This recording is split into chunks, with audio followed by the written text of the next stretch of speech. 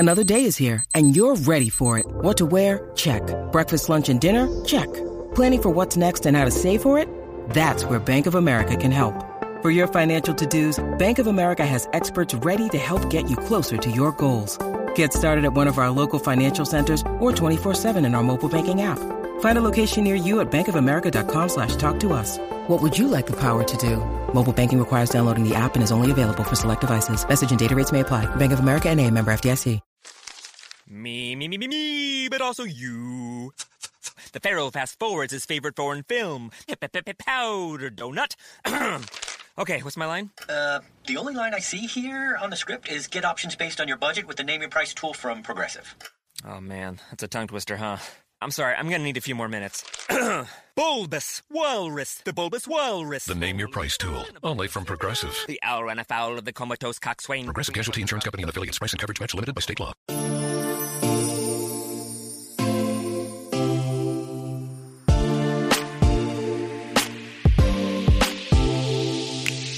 Welcome to Is This Real Life? A podcast that relates the quirkiest aspects of pop culture and reality TV to our own lives. I'm your host, Mandy Slutzker. Let's get to it.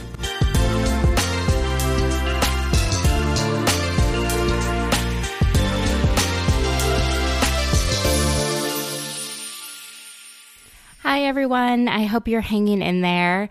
I've got a great show this week. Grant Rudder from Grant's Rants Hollywood Talk podcast joins me to chat The Real Housewives of New York and also Vanderpump Rules. Want to make sure I say a happy Easter and happy Passover to those of you who are celebrating. Two quick recommendations for all of you. So if you're not watching Watch What Happens Live at Home with Andy Cohen, I highly recommend it.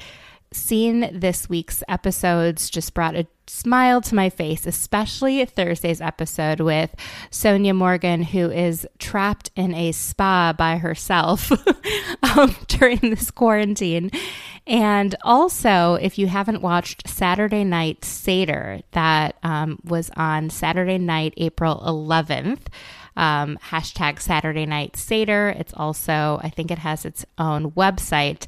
It was on YouTube to raise money for the CDC Foundation, and a variety of Broadway actors and actors, both Jewish and non-Jewish alike, put together a Seder for everyone. And it was just really, really wonderful. So highly recommend you watch and also donate to the CDC Foundation, which is, nonpartisan, just trying to get personal protective equipment to those who need it, who are on the front lines fighting coronavirus.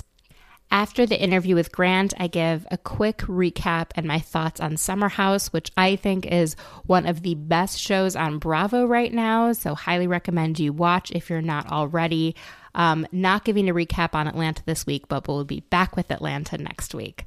Again, I hope you're all hanging in there and doing the best you can during these rough moments. Stay safe and watch Bravo.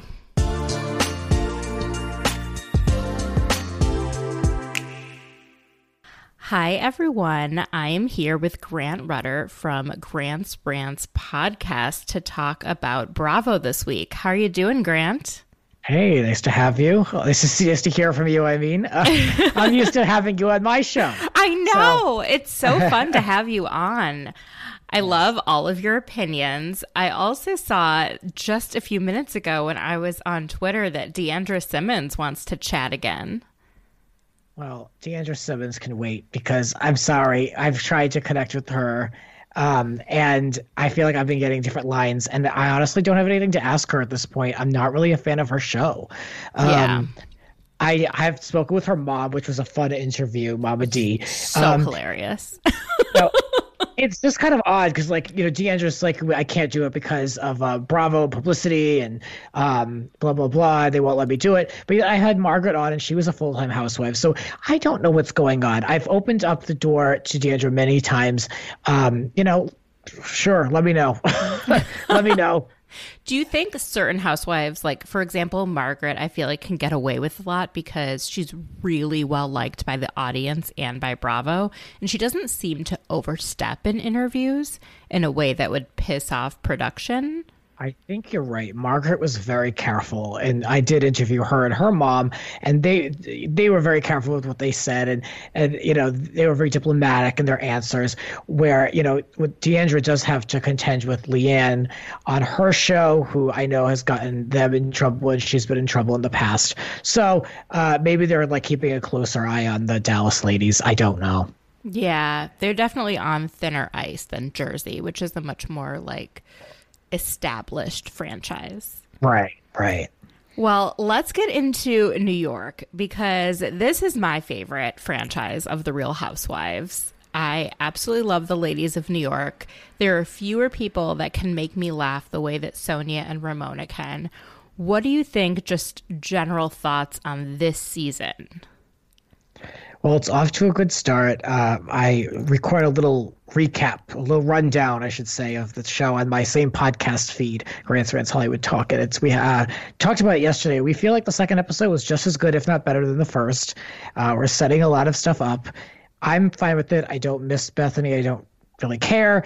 I'm happy with what I have. I'm not really looking towards the past. I'm like really interested in this season, and how lucky that we have it airing during this crazy time. It's the perfect time to have New York on.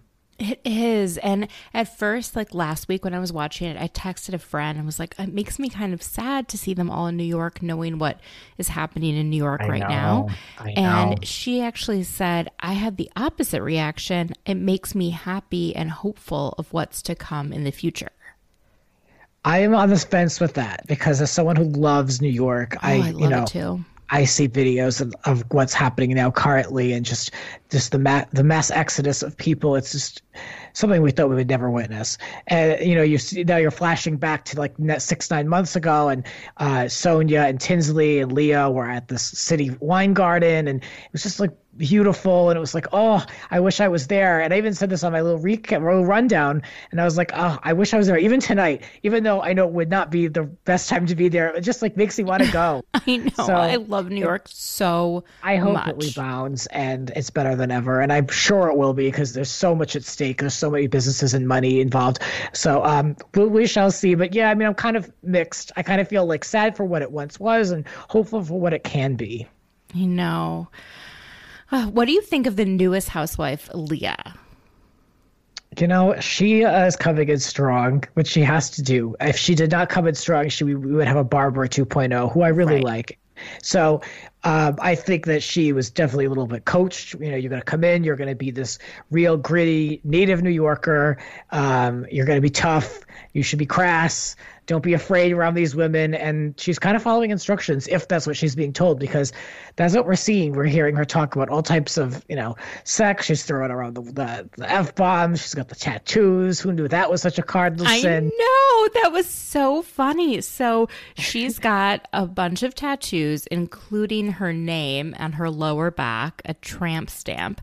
And by a bunch, it's like I'm sure we know people have probably double the amount, especially men, have a lot more than she does. She's got small tattoos, got a few here and there, one on her back, and you might think she's walking around like trucker style. Oh, no. Or like face tattoos or something, like Post Malone, and to hear that Sonia, Dorinda, and Ramona are just so anti-tattoo feels odd. It just feels so antiquated. I don't like them either, but I would never judge someone for having one. Oh, That's their body. I mean, I wouldn't even vocalize it. I wouldn't even let them. If I knew somebody had tattoos, I wouldn't say I hate them.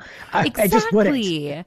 I mean, I'm afraid of needles, and I would never get a tattoo. I'm also Jewish, and there's like weird tattoo stuff in our past, including also with the Holocaust. I'm just not that comfortable with getting a tattoo, but that's my choice. That doesn't mean that anyone else could, you want to get a tattoo, get a tattoo. Right. Especially I view it how ones. you view it too. I'm not of Jewish descent, but I can totally relate to that. Yeah. It's just not something that I would willingly want to have on my body. And there's nothing I would want. My cousin used to ask me this all the time. Like, what would you, if you had to get something, what would you get? I'm like, nothing. I can't think of anything that I would want to carry around for the rest of my life. I know. And especially with women, like Tinsley's got that tattoo, it sounds like, kind of in her hip. And I think that's a kind of a cute area to have a tattoo. But if you end up getting pregnant and giving birth, that stretches. Sometimes it doesn't look as good. But, you know, who cares? And these women who I feel like allow such crazy behavior and unusual things to happen in their lives and in their friends and families' lives, to judge that just felt so crazy. And it just wouldn't end. You know, they just kept commenting on it. I mean, Sonia was kind of funny how she said, you know, Leah was saying that she wanted to get her tattoo removed. She's going to get it removed via laser. And you know, Sonia was making all these jokes that like, well, if a guy is having sex with you, then, you know, he forgets your name. Well, he can just look at your tramp stamp. Like, that's funny. She means it in a funny way. But Dorinda, I think, took it a little too far. Well, they both, even like Leah, though, in that first scene was like, yeah, people make that joke all the time. So she was used to it. But when Dorinda said it, that was a problem for her. I don't know. They just got off they got off on the wrong foot. It also didn't help that Dorinda was standing in front of Leah before they left Ramona's house with her arms crossed, looking down physically on Leah. Like, talk about not welcoming in the least. You don't even know this woman. You're having to stay under the same roof, and this woman is being ice cold to you. You know, there's a lot going on with Dorinda, and I like her, but she's becoming harder to like. She is, but I feel like everyone has a season where they show kind of the grittier, not so happy parts of themselves. And so I am happy that she's opening up. I just wish she didn't project her frustration and anger and anxiety onto others. That's what's harder. You know, I like her when she's upset because I'm like, oh, yeah, it's not easy to lose the love of your life. And it sounds like John isn't the right partner for her, yet she won't really get rid of him. And she's not that happy. And that's okay. Like, show us that you're not happy. Be honest with where you are in your life. The thing is, Liz, she always seems to find someone to feud with. In the time that she's been on the show, every season it's someone new. We saw when she went up against Sonia, Ramona, and Tinsley last season, now into this one. And it's like Luann. Yeah, it's true. You're right. So she does kind of like choose one person. And this whole business of not knowing Tinsley, I mean, who gives a damn? You know, I've been saying this too on my own show. Like, I mean, what does she need to know her for? She's so bent out of shape. You know, if you have to try that hard with a friendship, it's just not going to happen. It actually becomes a turnoff. It does. It reminds me a lot of on Vanderpump Rules, how they're like frustrated with Kristen and Kristen's relationship. The difference is Tinsley keeps her relationship relatively private and doesn't bother these women with it when she's upset. So, like, let her get back together and break up and have this toxic relationship with Scott. Fine. It's not impacting your life.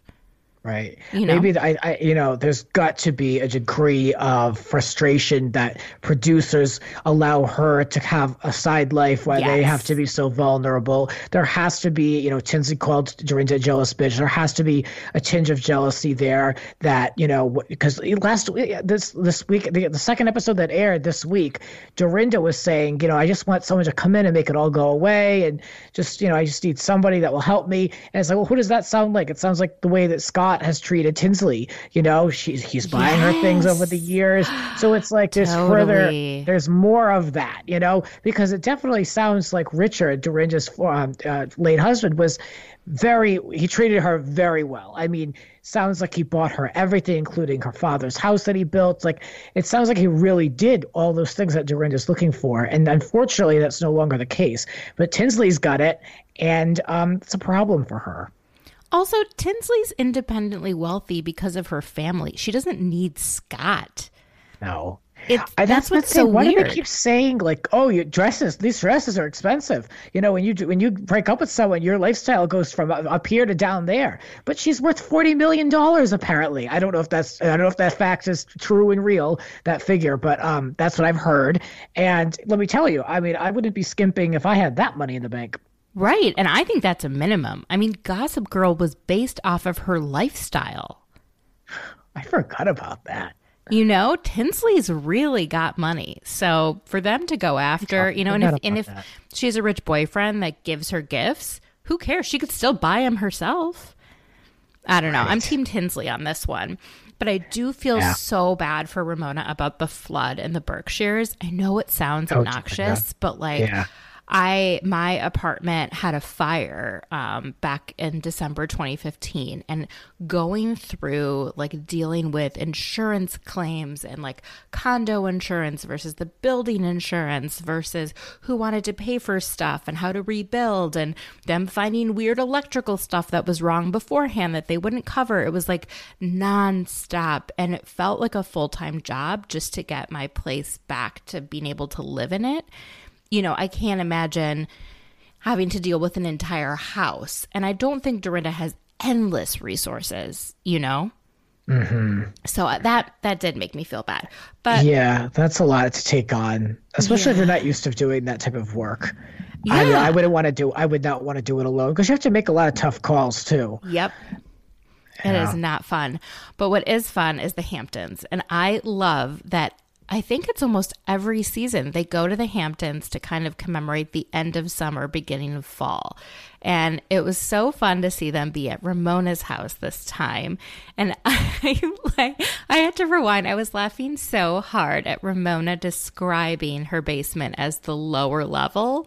That's just peak Ramona. And for Luann to be so annoyed about it, I think she was watching it back because she was live tweeting, and I don't think she was that happy with how she was portrayed, or at least how she acted on the show, because now we're all dealing with such a difficult time, and people are being confined to these like really small apartments in New York with, you know, tons of people, and for her to complain about that just looks extra bad right now. You know? Yeah, privilege is not a good look right now by anybody. Yes, but it was a nice downstairs area.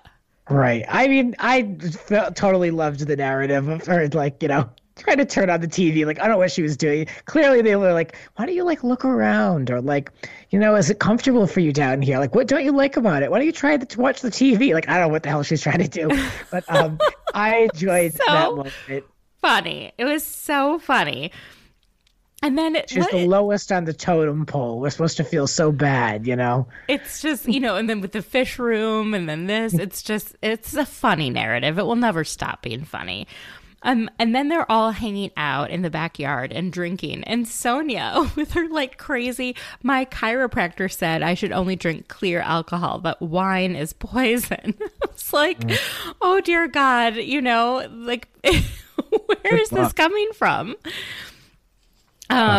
So, yeah, of course, then Dorinda cries to Sonia about, you know, how she's not really doing well. And I think a lot of people relate to what she was saying, like, I'm doing everything, but nothing well.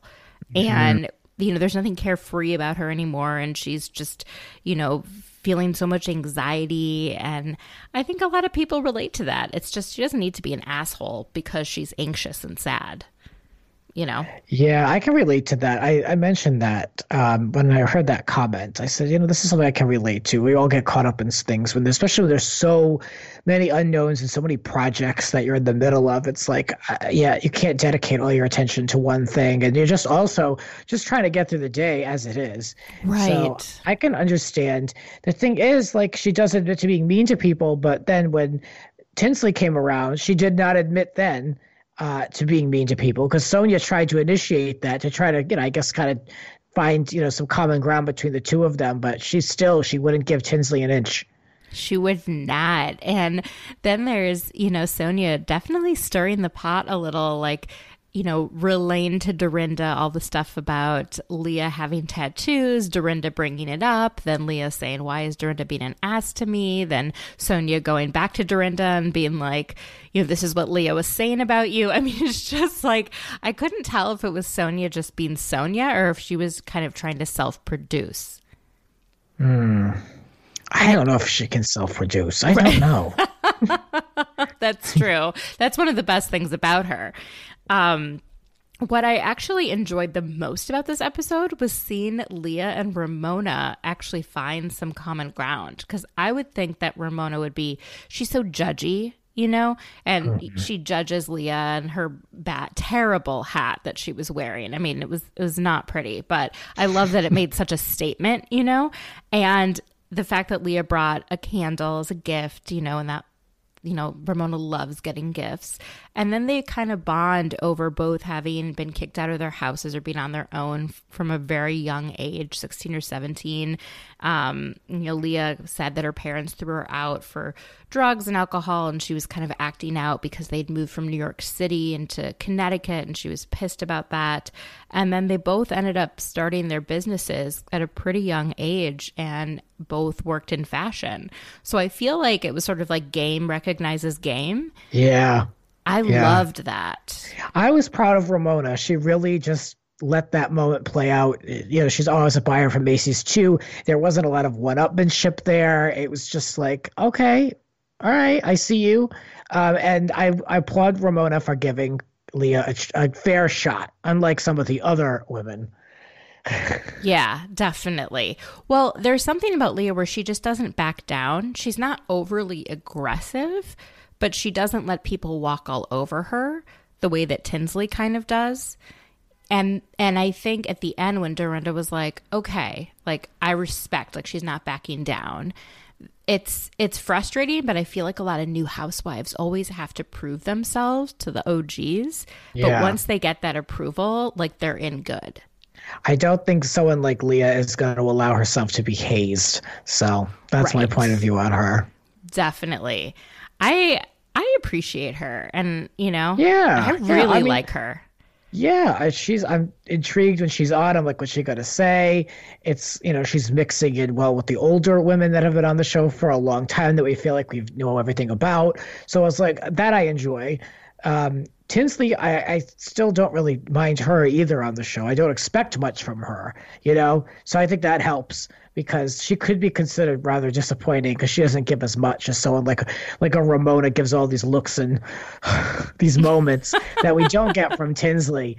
But, I couldn't believe, though, when Ramona, she manipulated those two to clean up. Did you see that scene? She was like, oh. Yeah. Some people just come in and they help me out, and they're like, "Oh, like anyone else." They look at each other like, "Yeah, well, all right, we'll help." Up and then she had the gall to tell them, "You don't know how to entertain. It's her own house." She's so funny when she went. So she was socializing when they all went out to dinner, and she's on her phone and she's talking to all these people, and she's not being present, and they call her out on it. And then at the end when Sonia was like, will you kind of do a walk around and look like scout for us, and Dorinda's like, she put on her breastplate and went to war. It was like to battle. That I was laughing so hard. We got the last it couldn't have been more than 3 seconds. So we did get the Ramona stare of her in that restaurant, just hardcore, grilling the room, scoping. And the thing is, I think in order to have a friendship with Ramona, you have to accept her and her flaws. And it sounds like most of Luann and Dorinda and Sonia have all figured out how to do that. Because for so many seasons, they were so frustrated with Ramona that she wasn't empathetic or she was so self-absorbed or whatever. Yeah. And it's like, now they embrace that. Sonia did say on What Happens Live that the same night that aired, she was like, she's like, that's just who she is. And that's Ramona. We've grown to love her. As they're just so accepting of that. You're right. I mean, but it's amazing to me that someone like Ramona has so many friends, as we're led to believe, because of that. I don't feel like, especially in New York, I don't think a lot of people are going to put up with that. To hang on that long, to be able to come to acceptance that she's an ass and we love her anyway. I mean, I don't know how you make so many damn friendships behaving like that, but. Well, I think she has a lot of acquaintances, which is different than having deep friendships. She seems like someone who has a lot of surface level friendships, but she's happy with that. And that's fine, Yeah, I guess. I'm different. I need total all in or nothing. I'm very loyal. Italian, it's all about loyalty to me. So I don't mind having some surface friends, but you got to have a tight group. I don't know. I guess she's happy with that. Well, she's so desperate for a man. She self-admitted, so maybe that's more important to her. It's probably more important to have a man in her life than to have good friends. I don't know. So I want to get your thoughts on when Sonia was making fun of Ramona, saying, how she has these relationships. She said, oh, it's kind of like, what can you do for me? Here's what I can do for you. And she's like, that's what they do in LA. We're in New York. Act like a New Yorker. Is that what you think it's like in LA? I think it's a generational thing. I wish I could just blame it on LA, but I think flakiness and doing that type of stuff is definitely a factor here for sure. It's all about that. I mean, I learned that really early on when networking. It was like people have told me, like, people only meet with you if you have something to offer them or something that will go both ways. But if you're just going to reach out to people and try to make connections, that's only going to be in favor of yourself. People aren't going to respect that. And that's the whole thing. Yeah, it is a give and take. It's a lot of the social climbing is a real thing. Over here, it's more like network climbing. Like, I will introduce you to my writer friend if you introduce me to your director friend. That's really my experience has been like, yeah. But I think it's also a generational thing. Everyone's just trying to, either get more followers or make more money or impress more people and know more people so they can get into clubs and go to Vegas and get hooked up and all these things. So interesting. And then wanted to get your thoughts on Luann. So Luann makes this toast to all of them. And she uses this interesting metaphor where she's like, it's like a volcano erupted and all the ashes came out. And I was so busy taking care of myself that I didn't realize the ashes also fell on you guys. And she says she wants to make amends and she apologizes for her behavior over the last year or two. Well, Sonia thought that it was very important that she do this. I don't. I think that, we've kind of I've had enough of the whole arrest storyline, and I feel like we covered a lot of this in the reunion previously. While it's nice of her to do, I guess that's totally her choice.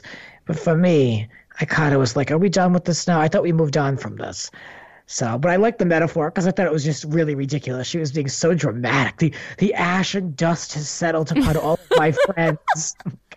She is so dramatic, but that's what we love about her. The difference is. What do you think? I mean, was that really necessary, or are we good, or do we need more from her with this? I think it was necessary for Sonia to hear it because Sonia has always stood by her and finally wanted some acknowledgement. Like, hey, you didn't treat me that well over the last few years.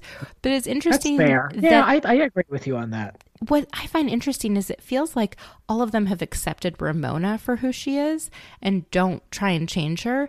But I still think they don't fully accept Lou for who she is, which is also entitled and sort of self-absorbed. Oh, very much so. It's all about her. It's all about her. I can't believe. I think we may have gotten through a full episode without having to hear about the cabaret. Didn't we? Was the second episode free? I think it was. And I was rewatching the other day. They had all of the New York episodes on from season 3. They had all of season 3, including Scary Island. And even then, she's working with this director, producer to get her song out, Money Can't Buy You Class. And that was all the way back in season 3. And we're on season 12. Like, she's not letting this go. I remember that because I recently watched those episodes and I put it on Instagram because she's there. She's got the headphones on and she's singing How Elegance Is Learned. And it is just singing is not what she's doing. I mean, I don't know what is happening there, but it is so funny to watch because even back then she's there. She's bragging. Oh, he does music for Michael Jackson or Janet Jackson or all the big names. Same thing she's doing with this cabaret. Oh, with the director. Oh, he's done one-man shows. He's worked with the best of the best. She's still so impressed with herself, Yeah. Oh. It's so funny. Some things never change. Her singing reminds me of Tom Sandoval and the trumpet. Oh, yeah. But she goes all in, I don't think Tom Sandoval expects people to respect his trumpet skills the way that Luann expects people to fall at her feet over the right, cabaret. Like when Barbara told her, you're not Adele, Luann. Like, that was her moment to be like, look, I get it. But I enjoy what I do. No, she didn't say that, I know. I mean, it's fun. I went to the cabaret. Have you been to her cabaret? have, yes, 2 times when it first came out, and then a little bit more recently with when it was a little more when she was playing the bongos. Yes, I saw that one. Yes. I wish I had seen it when it first came out because she seemed to be having just so much fun with it, and it seemed to be a little more intimate those first few shows, especially out in LA and in New York. And then when it got bigger, it felt a little more produced, a little less fun, you know. I mean, It's more of a cabaret in the beginning where it was like they had more guests, like local artists that would come in and sing. Now it's very much almost like a stage show. There's not that much. You don't see her that much. You didn't see her at all in the first one. I mean, she would just appear for 20, 25 minutes for a dress change. Now it's a little bit more like she'll actually sit there and they'll serenade her. Like she has a little more stage time, which I mean, you might as well. That's what people are going to see. But right. Did you see that there's like a whole sizzle reel in the middle of her show about all of her, like her best TV moments? Yes, that was pretty funny because that was sort of like me and everyone who was around us. We were all bonding over loving Roni, you know, and that was what was the most fun of going to her show was being around so many like-minded people. Right. I just thought it was a little much to have like you're the best of Lou. I mean, it's not like she's like Lucille Ball who's put in hundreds of hours of entertainment and you know what I mean? Like it's like, okay, I mean, so you're singing Money Can't Buy You Class in 2008 and then again in 2011. Like, okay. One thing I'm waiting for this season, which I think will happen because we've seen from previews. So right now, both Luann and Leah are ordering mocktails, which props to them, especially Leah for like staying sober for 9 years. It sounds like she drinks a little bit now, but not that much. I think it's going to get wild later this season. It looks like she's already breaking her no drink rule, this Leah. She's having a glass of wine. Ooh. Yeah. So that'll be interesting to see. You know? Yeah, it's going to get good. I know it will. I know at the end of the day, I'll be entertained. I don't need to have fights of the week. I really don't. I'm just curious, even just to see Dorinda sit down at that table, which was very real in my opinion. And she just told Sonia, like, I'm just so overwhelmed. I'm just completely overwhelmed by all this.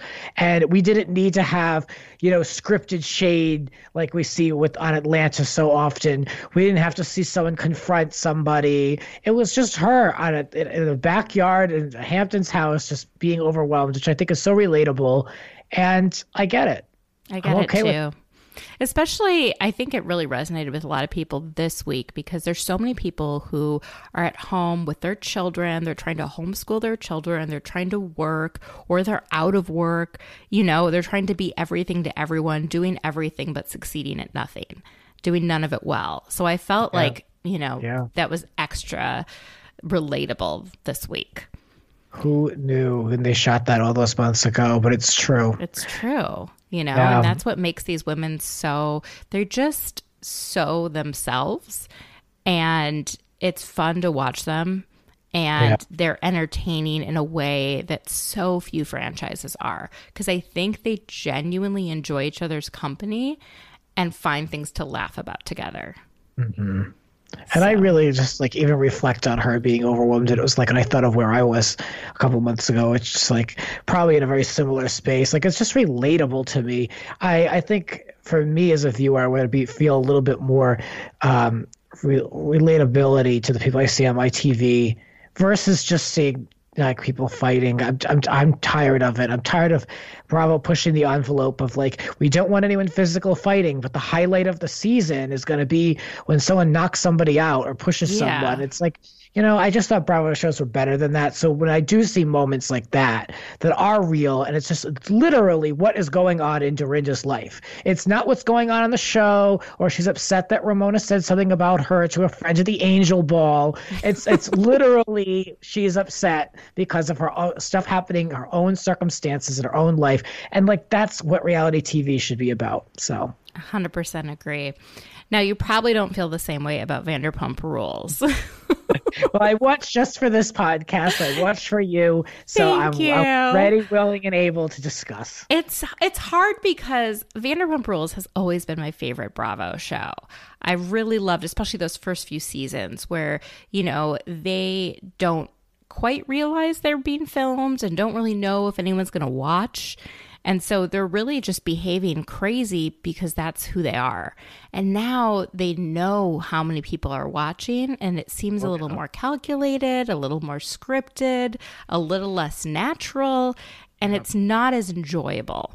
And they have to maintain a presence on that show because they have all these side hustles and side businesses. So someone like Lala with her makeup line and her big fame that she's acquired through the show, I mean, like, she has to be really aggressive and forward to be able to maintain that position on the show. So it almost forces them to produce themselves and be fake, which I don't enjoy. And I'm side note, I'm just very disappointed in Lala. I no longer am a fan of hers. She's just a big bully on TV. I don't need to see that. And she seems to, I could be wrong, but like I'm someone who lost a parent. And I find when people lose a parent or lose someone very close to them, that it does bring you kind of back to reality. You're more empathetic to other people. You're more thoughtful because, you never know what someone's going through. And she seems to get so defensive about, like, people were only supposed to treat her a certain way after her dad died. And anyone who didn't kiss her ass is like an enemy. And if you look back at how Raquel behaved toward Lala, I understand that Lala was not in a good mental space. And I don't fault her for how she was frustrated and reacted. But a year later, to not be able to step back and say, well, I was behaving this way because I was acting out because I was upset that my dad died, and it was a lot easier to take it out on Raquel than it was to actually process my feelings, and for her to then also put Ariana in that category. Ariana lost her dad also and told her, that's not an excuse to be a dick to people. And she's frustrated that Ariana was honest and blunt with her. Just the way that she is towards, people like Sheena. She gives them tough love, but when people give her tough love, it's like, girl, if you dish it, you better be able to take it. Yeah, she's playing a character to me on TV. She's playing this like pitbull character that she wants to be, and it's just not entertaining in the least anymore. I liked her in the beginning, but she's not the same person. She really has taken this upon herself to really inflate her ego. And yeah, it's unfortunate. It is. Another thing that I find unfortunate is I have turned on Tom Schwartz. I thought you loved him. I'm surprised. Well, I love Tom Sandoval. Okay. Tom Sandoval's the one I love the most. Yeah. I think he's definitely the smarter of the two. I like him as well. He's so goofy. He's someone who I would be friends with because he has so many unusual hobbies. And I love people like that, But Schwartz, two things he did this episode that pissed me off royally. The first, when they're in the Venice skate park and they're not wearing helmets, I'm like, God damn it. How old do you need to be before you realize that doing something like this without a helmet is just stupid and you don't look cool skateboarding at age whatever they are, period, but you look especially dumb not having a helmet. Like, I didn't even think about that. That was the first thing I thought of. I was like, you idiot. Like, anyway, moving on from that, I was livid at when he was talking to Katie and after he erupted at her last week and was so rude to her. You're such a turnoff because Katie didn't like the prank about the police arresting Sandoval, given police brutality and all these things going on with the police in our current society. And he has the nerve, number one, not to look her in the eye when he's apologizing and then telling her, don't be a social justice warrior.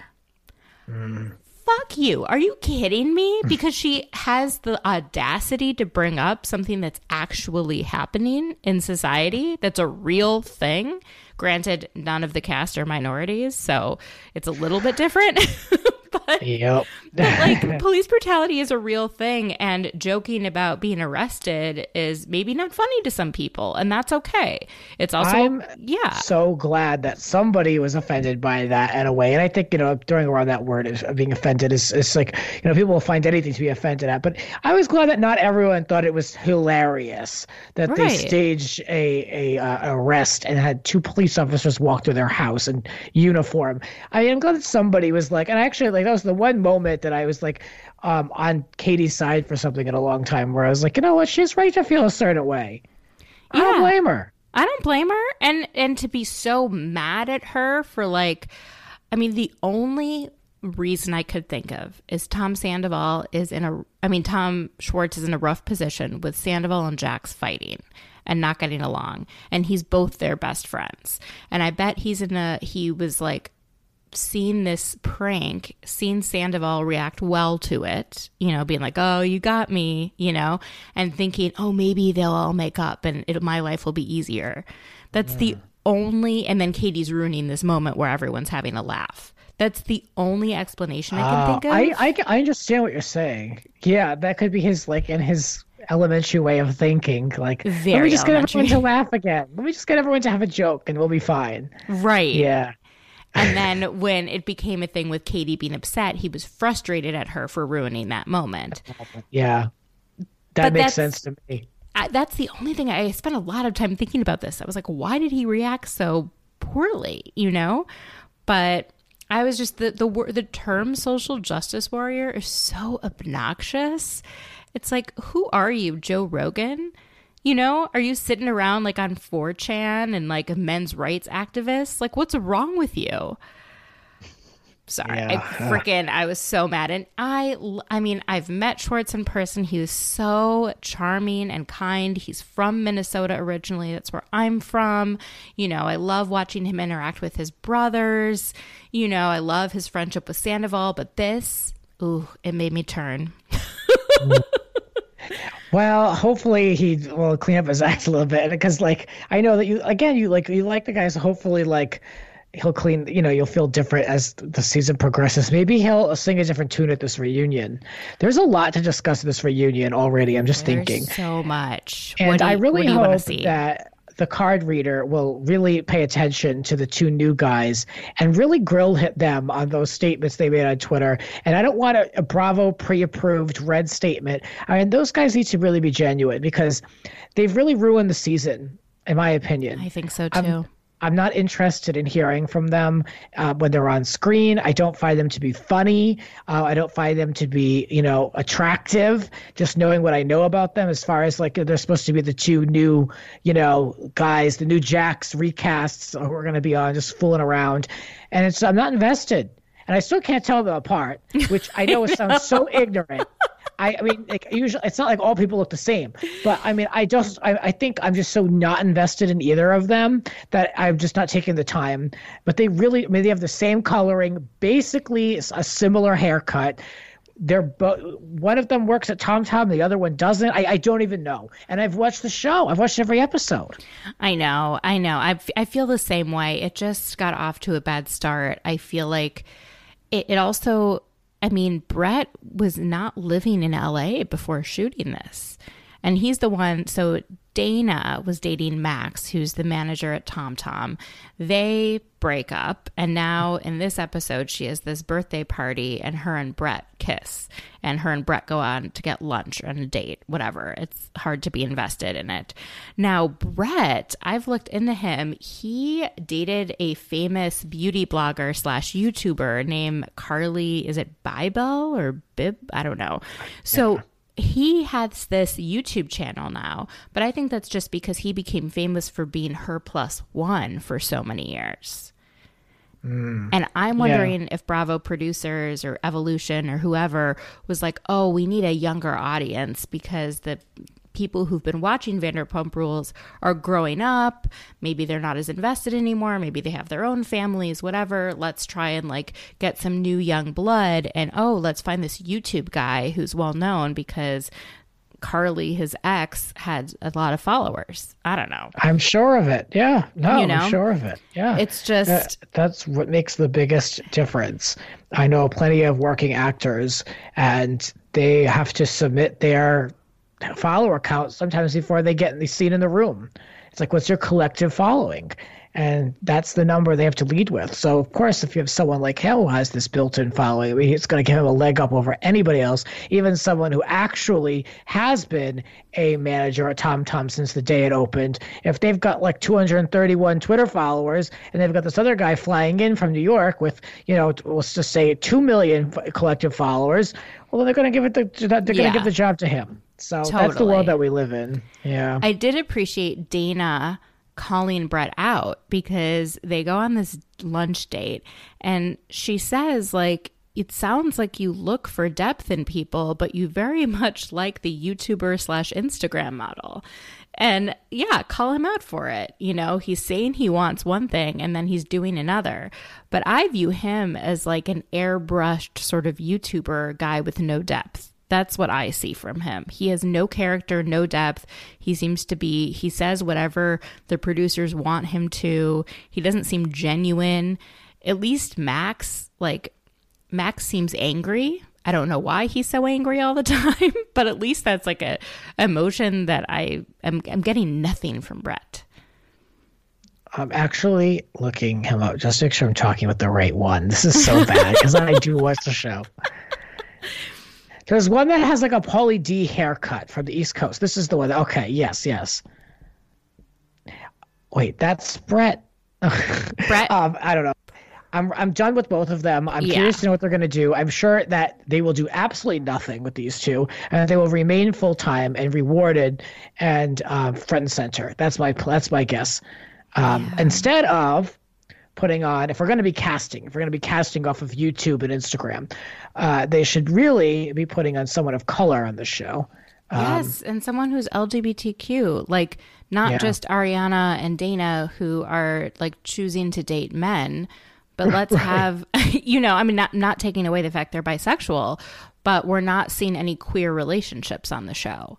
Right. And I mean, let me tell you, these restaurants are directly one of them is next to the Abbey. I mean, it is such a collective group of people. I mean, there's the fact that they can't find anyone that they could put on out of all the restaurants she owns that identifies as openly gay is ridiculous. I just don't know how you can call yourself an advocate and be, how many seasons are we in? 10? 8. I mean, that's why everyone knows I have a lot of problems with her, but I'm not going to get into that. LVP. That's how I feel. How I feel. I mean, come on now. I'm annoyed watching like the scenes where like she's talking to Danica about mismanaging the restaurant. Like we don't need the restaurant anymore. The show has evolved beyond the restaurants. So either you have an OG cast where you actually see them grow up, because right now we're getting like half of one show and half of another, and we're seeing them, get these houses and maybe start families. It's like, well, then let that be a show. Don't try and force them to keep acting a certain way if they're like not. Having Brittany going back to work at doing a shift. Oh, that was the most annoying. I was like, I can't take this. I was actually glad that we got a break from her and Jax for the first time ever. We really did not see much of them, but we did have to get that. I call them the shoehorning scenes, where they have to shoehorn either Lisa or the older cast into Sir. Somehow they're like, anyone, can we shoot a scene? They have to shoot even a scene at Villa Blanca. They haven't seen a guest in Villa Blanca since the early 2000s. I can't believe it.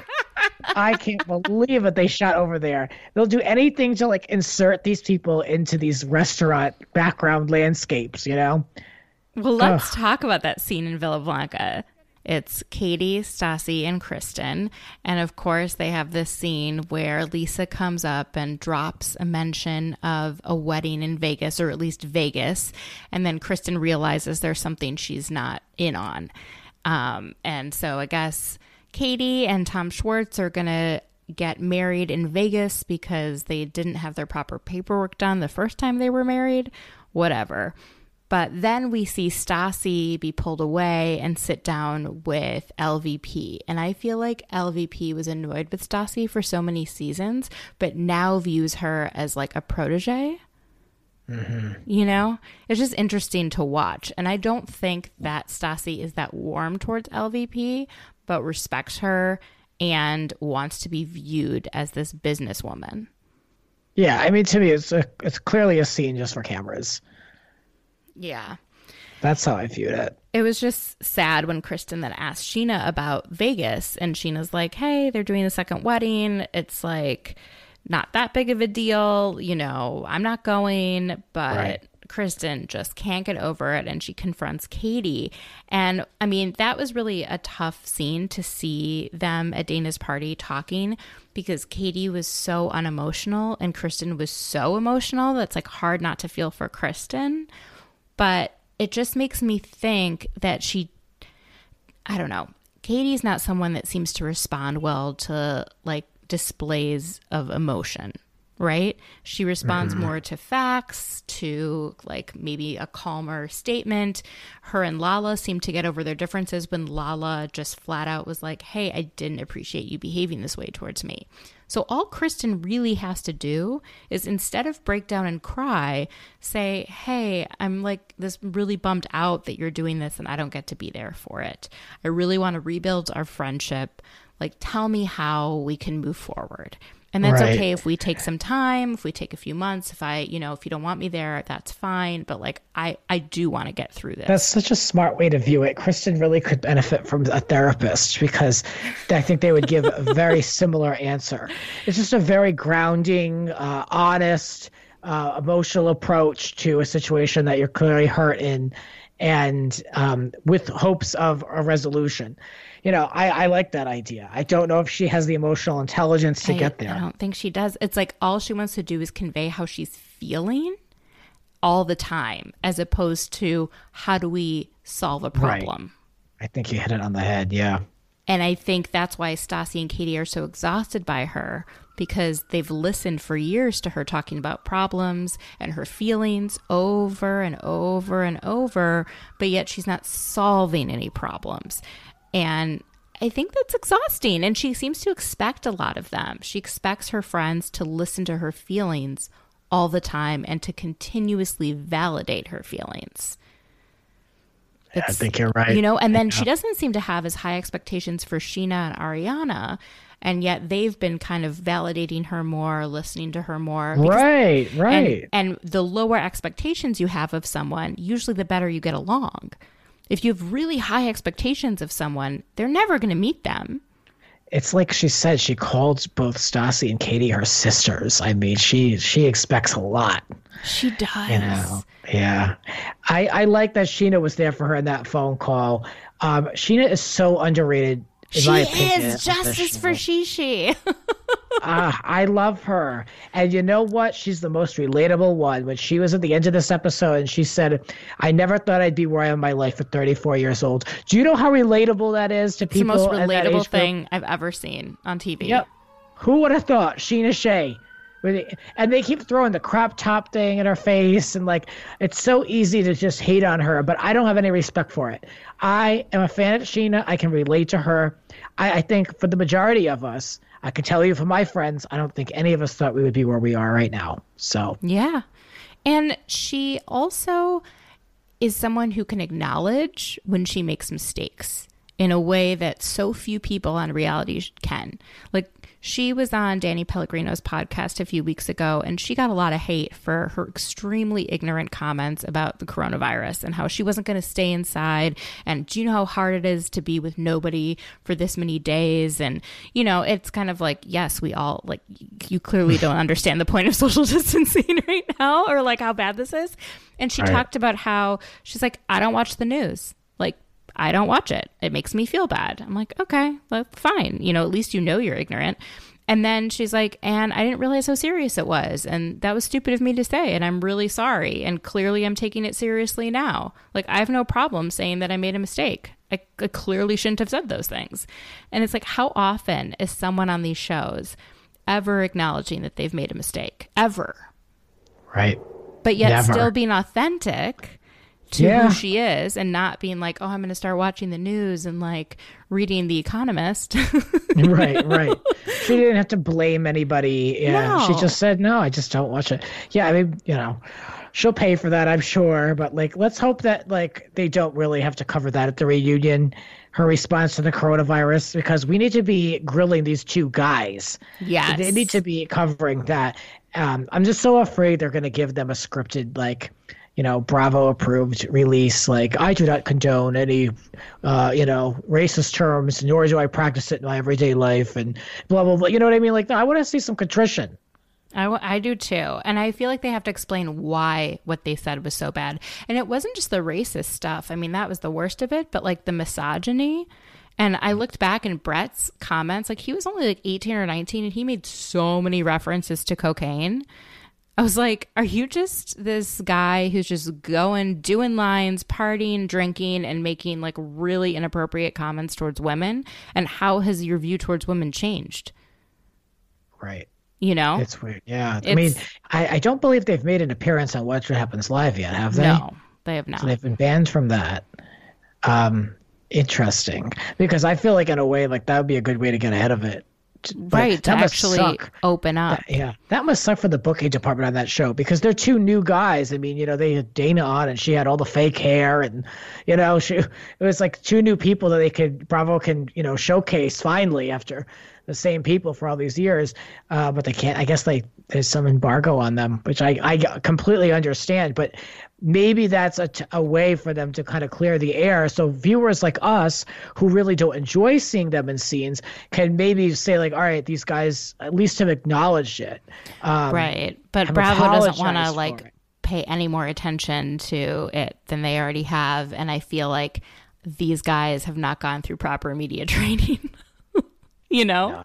Well, it's all stuff in the past, unfortunately, that, even the best training, I mean, they'll find this and they'll use this against them. But in their statements, they didn't seem to like fully process. Like they were more angry that they were caught than acknowledge, like hitting it. Like you get ahead of the story, you say what you did was wrong, instead of just locking down your Twitter account. Well, if I had to predict, I think one of them will probably be gone and they'll probably keep the other one on a more limited basis. Yeah, I don't know. I do like Dana, though. And I really liked the scene with her, Lala, and Ariana hanging out at Ariana's pool in the backyard. I felt like that was a group of women that seemed to actually get along and enjoy each other. And it didn't feel as fake, Yeah, and I like Ariana, so I didn't mind. Love Ariana. I love her. What else happened this episode? Oh, just the last thing about Dana. So I really appreciate her talking about her mom and how they have the same birthday. And so while she celebrates her birthday, it's also bittersweet because it was her mom's birthday and her mom is no longer with us. So I appreciated, I don't know, I feel like she's really honest about grief in a way that Ariana was never able to be because I don't think the producers wanted to show it. But then after so many of the people on the cast lost parents, it kind of became something that was talked about more. So right, yeah. I appreciate Dana. I do like her. I feel like she fits naturally into the group the way that the others don't. Charlie with her sister Tia and Tamara boobs. Whatever. They'll keep her for a long time because she's got good one-liners. She does. Yeah, she's going to last for a while. I don't really mind her either way. She's fine. She's not driving story. She appears at the parties, which, I mean, how many more birthday parties are we going to have this season? They all are born within 2 months of each other. Yeah, I mean, I'm done with the birthdays. I mean, there's nothing else to celebrate. It goes from one party to the next.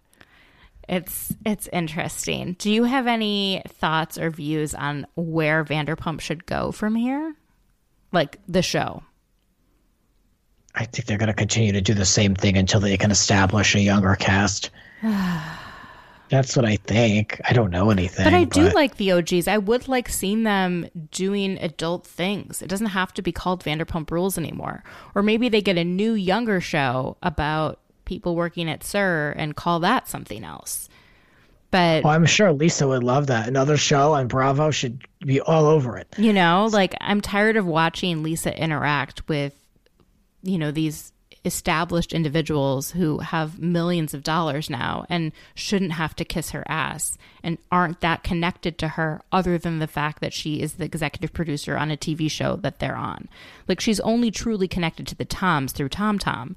But she doesn't need to be connected to Stassi. She doesn't need to be connected to Jackson Brittany. Is she really a mentor to them?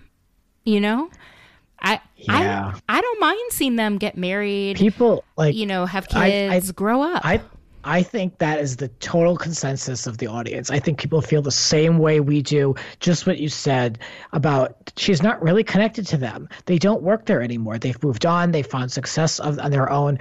Everyone can see through, like I said, the shoehorning of having her to come in to question Stassi about her engagement. I mean, I don't believe they have the relationship where they would even be talking about that. Right. They're not girlfriends. It's weird. I think a lot of people feel the same way, and we have to stop pretending. Like, again, I thought they were doing a good job. At the beginning of the season, they said, like, they named off a whole list of names of people who no longer work at SUR. And I was like, well, that's good. They acknowledged it. They're no longer there. Everyone's out. Now we had to go and look at Brittany picking up shifts. Ariana wants to pick up shifts because she's bored and needs something to do. I mean, I don't buy it, man. I don't buy it either. Come on. It's annoying, but you already established that they were done and moved on. Why are we going backwards? I don't know. Lisa's grip on the show, I feel like, is killing it because I like seeing them. I don't mind seeing them being boring on the couch. I'm invested in these characters. I'm invested in their real lives. If their real lives are getting more boring, I'm fine with that. My life is boring too. They're still more interesting because they're crazy. Like, Well, there's always a birthday party to film, so. I know.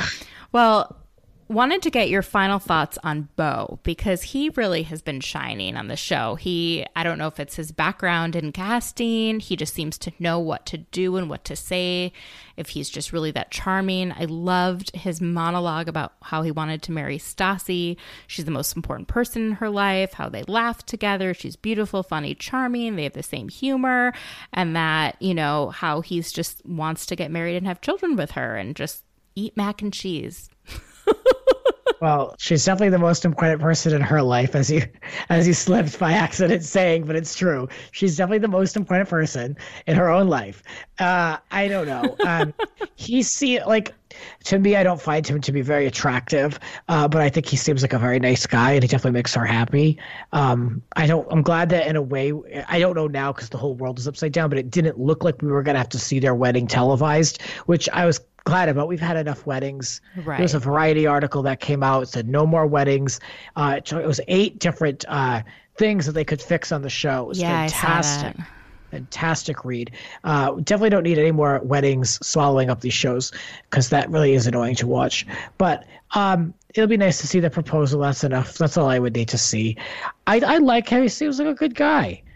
She seems very, very happy with him. I'm glad she found her match. It's not aesthetically who I think that she would go for, but I mean, who am I to judge? I appreciate it. It feels really real. And I appreciate that. I don't think she would have gone for him either, but she clearly learned from her past relationships that weren't great and was like, okay, I'll give it a shot with this guy. Let's see. Yeah. And any final thoughts on this season or anything else related to Bravo? I didn't like the cake throwing and all that. In everyone's faces. That was pretty funny to see. Charlie ran out of there. Yeah, and Sheena too. She's like, I'm not doing this. Sheena for the win for Vanderpump Rules. Sheena is very underrated. I don't think I appreciated her as much until the last few seasons. Yeah. Yeah, because she was kind of putting on a front. That girl. Oh, definitely. There's something about that girl, though, that I just connect with. I don't know why. If I had to go to lunch with any of them, I think it would be her. Oh, interesting. Oh, I like that question. Or Tom, I don't know if I could get him to say anything, but Tom Sandoval, just because he has Lisa Vanderpump's number. He knows who he's dealing with. Right. And she's pushed him around. So I'd be curious to get a few drinks at him and ask him a few questions about what that situation. The real scoop. And the real scoop on that relationship with the restaurant and how much does he really have in the day-to-day influence over, things like that. Things like that. Totally agree. Well, tell everyone where they can find you. Oh, well, if you want to hear more ranting, I talk about reality TV, pop culture, a little bit of Page Six gossip on Grant's Rants Hollywood Talk podcast. And if you want to follow me, I'm at It's Grant's Rants on Instagram and Twitter, and I put up a lot of Insta stories, just my thoughts on things, my little day-to-day rant. So people seem to enjoy it. If you are interested, looking for another podcast to listen to or someone to follow, check me out. Awesome. And you are so funny. I love your rants, especially on Real Housewives of Beverly Hills, and look forward to hearing your thoughts when the season premiere starts next week. Oh, well, I can't say I'll be watching, but I'm sure I'll be hearing a lot, and it'll still stir up. Wait, you won't watch now that Lisa's off completely? I won't watch because I don't enjoy the show. I really don't. Okay. That's another whole thing. But I'm sure through osmosis, watch what happens live. Yeah. The Bravo world, the meme accounts. I'm sure I'll know everything that's going on, whether I want to or not. I'm hoping for a revival of Beverly Hills because I hadn't enjoyed it for a few seasons. Yeah, that's the main reason why I'm giving up. I just haven't been entertained or enjoyed it, and it's time for me to take a break. But I don't know. Okay. Well, thank you so much for being on, Grant, and we will have to do this again. Yes, I'd like that. Thank you very much.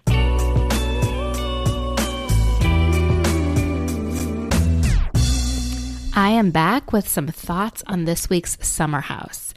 I am really enjoying this season. I just find it so funny. They are so messy and so fun to kind of watch. It's definitely an escape from what's happening right now. Now, this episode starts off with Carl still yelling at Jules and Jordan, telling both of them that he doesn't want them in the house. And we know Carl is just acting out because Sarah, the Barry's boot camp instructor, didn't end up coming out to see him in the Hamptons, and he feels rejected, and he's drinking, and he's acting very poorly. So Jordan can tell when he is not wanted, and he ends up just leaving. And I think that's a good thing. Let Jules kind of find her way with this group of people. So Amanda and Paige are consoling Jules, who's just hysterically crying. She's not sure what she's done to make people not like her. No one's really being upfront and honest with her. She definitely hasn't told anyone, hey, pick me or Jordan. She's not trying to create any problems. And Hannah, who invited Jules to be part of the summer house, seems to be siding with Jordan because she was friends with Jordan first. And Amanda kind of lets that slip to Jules that, hey, kind of, Hannah thinks you haven't connected with anyone, that kind of a thing. So Jules, good for her. She ends up pulling it together and is like, all right, I'm not going to let this ruin my night. She ends up hanging out with Craig from Southern Charm, and they go home together. You know what? Good for Jules. Like, if this were me, if I was that upset, I probably wouldn't end up going out. I don't know if I could shake off, the fact that I thought all of my friends hated me. And she just gets it together, looks really cute, and hooks up with Craig. Like, what a step up from Jordan. My God. So Jules, the next day, comes back to the house, and like an adult, she confronts Hannah, and she kind of starts crying and is like, I don't know what I did to make everyone hate me. And Hannah obviously feels bad, but she seems more frustrated at Paige and Amanda for throwing her under the bus by telling Jules how she feels about Jules rather than just taking ownership for being a crappy person to Jules. So they end up having this group meeting, which just is so uncomfortable. Like, the whole house gets together. They all talk about how Jules hasn't fit in or something like that, and they all agree to give Jules another chance. Now, I can only judge based off of what we've seen on the show, but it doesn't seem like Jules has done anything egregious to the group of people in the house. They just don't seem to like her that much. Maybe she's trying a little too hard. I don't really know.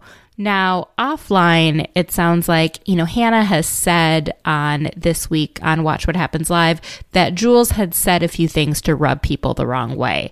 But we haven't seen that in the show. So it's kind of hard to, judge Jules for things that we haven't seen. Overall, I think they were just being total mean girls, bullies, not very nice to Jules, who I think is a little awkward, but seems to be a nice person, definitely seems to want to have fun. So I thought it was kind of rude that they all agreed to give her a second chance. shouldn't she agree to give them another chance too? The whole thing just pissed me off. So Lindsay, never one to shy away from drama, tries to meddle between Hannah, Paige, and Amanda's friendship. She sees that Hannah is a little frustrated that Paige and Amanda, told Jules what Hannah had said about her, and sees an opportunity to meddle and create some drama. Meanwhile, Paige has dinner with her parents, and they talk about how she's not ready to move in with her boyfriend Perry, and that this summer she's feeling a little closer to Amanda even than Hannah, because they stay in certain nights and hang out together and watch TV and, get a little bit more sleep. And Hannah, who had done that last year, is now going out because Luke is going out and she's chasing Luke. So it's interesting. There was a podcast that Hannah was on, I think it was maybe Danny Pellegrino, well over a year ago, where she had said something like the reason that she doesn't go out all the time is because she was one of the only cast members that didn't do drugs, including Adderall. And so she couldn't just stay awake for hours and hours and hours, that she actually had to rest. And now I'm like, well, what are you doing going out until 2, 3 in the morning every night, getting up a few hours later and starting all over again? I don't know. Just interesting. So maybe, Amanda and Paige need a little bit of a breather and a little bit of time away from the craziness. And, I don't judge them for staying in.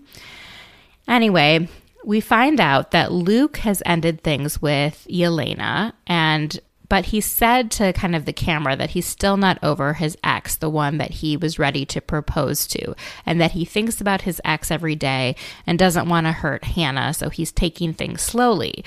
But, Hannah hears that Yelena is no longer in the picture and is like, wow, this is an opening for me. Paige is worried about Luke's intentions with Hannah. She definitely can see that Hannah is somewhat manipulated by Luke. And granted, I think Hannah needs to figure it out on her own, and Paige should kind of mind her own business. But this is a show about their lives, and Paige is just being honest. Well, Lindsay definitely sees an opening here, and she wants Hannah to stand up to Paige and Amanda more, to kind of tell them what she's really thinking, to not judge her for, going after Luke. That whole thing is interesting. They all go out to dinner, and Carl seems to be very drunk and kind of out of sorts. And at this dinner, he's frustrated about the chair that he's sitting in because it makes him look too low to the ground. So Lindsay switches chairs with him. It was so bizarre. We find out that Carl has been messing up at his job, which is working for Loverboy, the company that Kyle and Amanda have started together.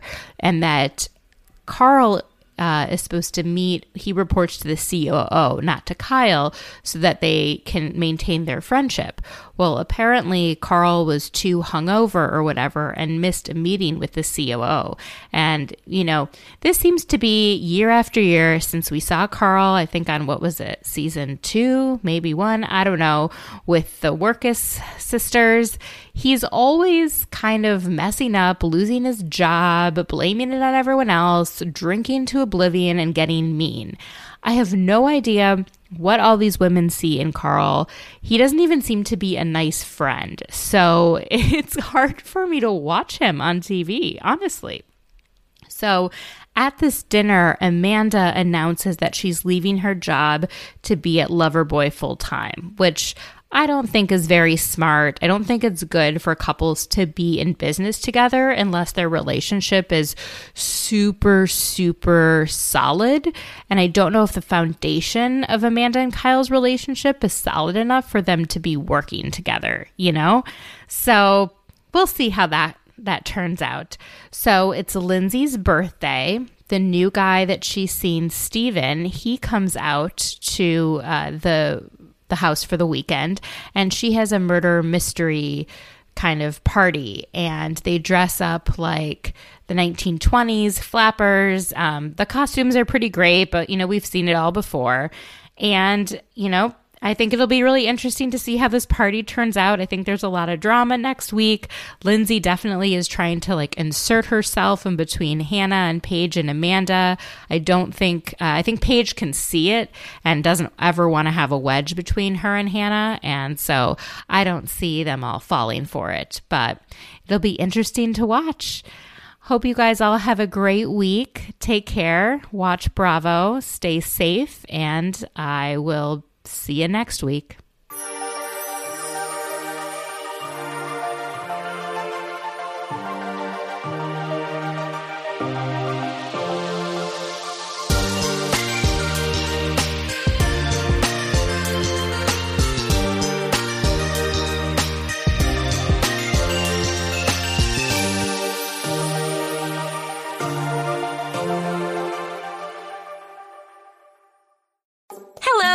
This is your apartment. I need some favors from you. Your cat keeps rubbing against the kitchen island, and I can't return the favor.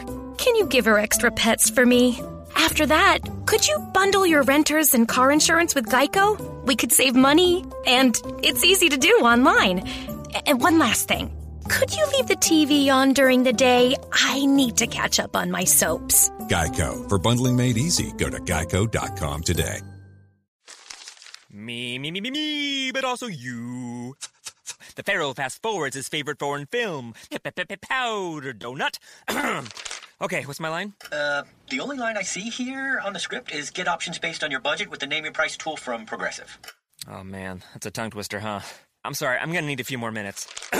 Bulbous Walrus, the Bulbous Walrus. The Name Your Price tool, only from Progressive. The owl ran afoul of the comatose coxswain. Progressive Casualty Insurance Company and affiliates. Price and coverage match limited by state law.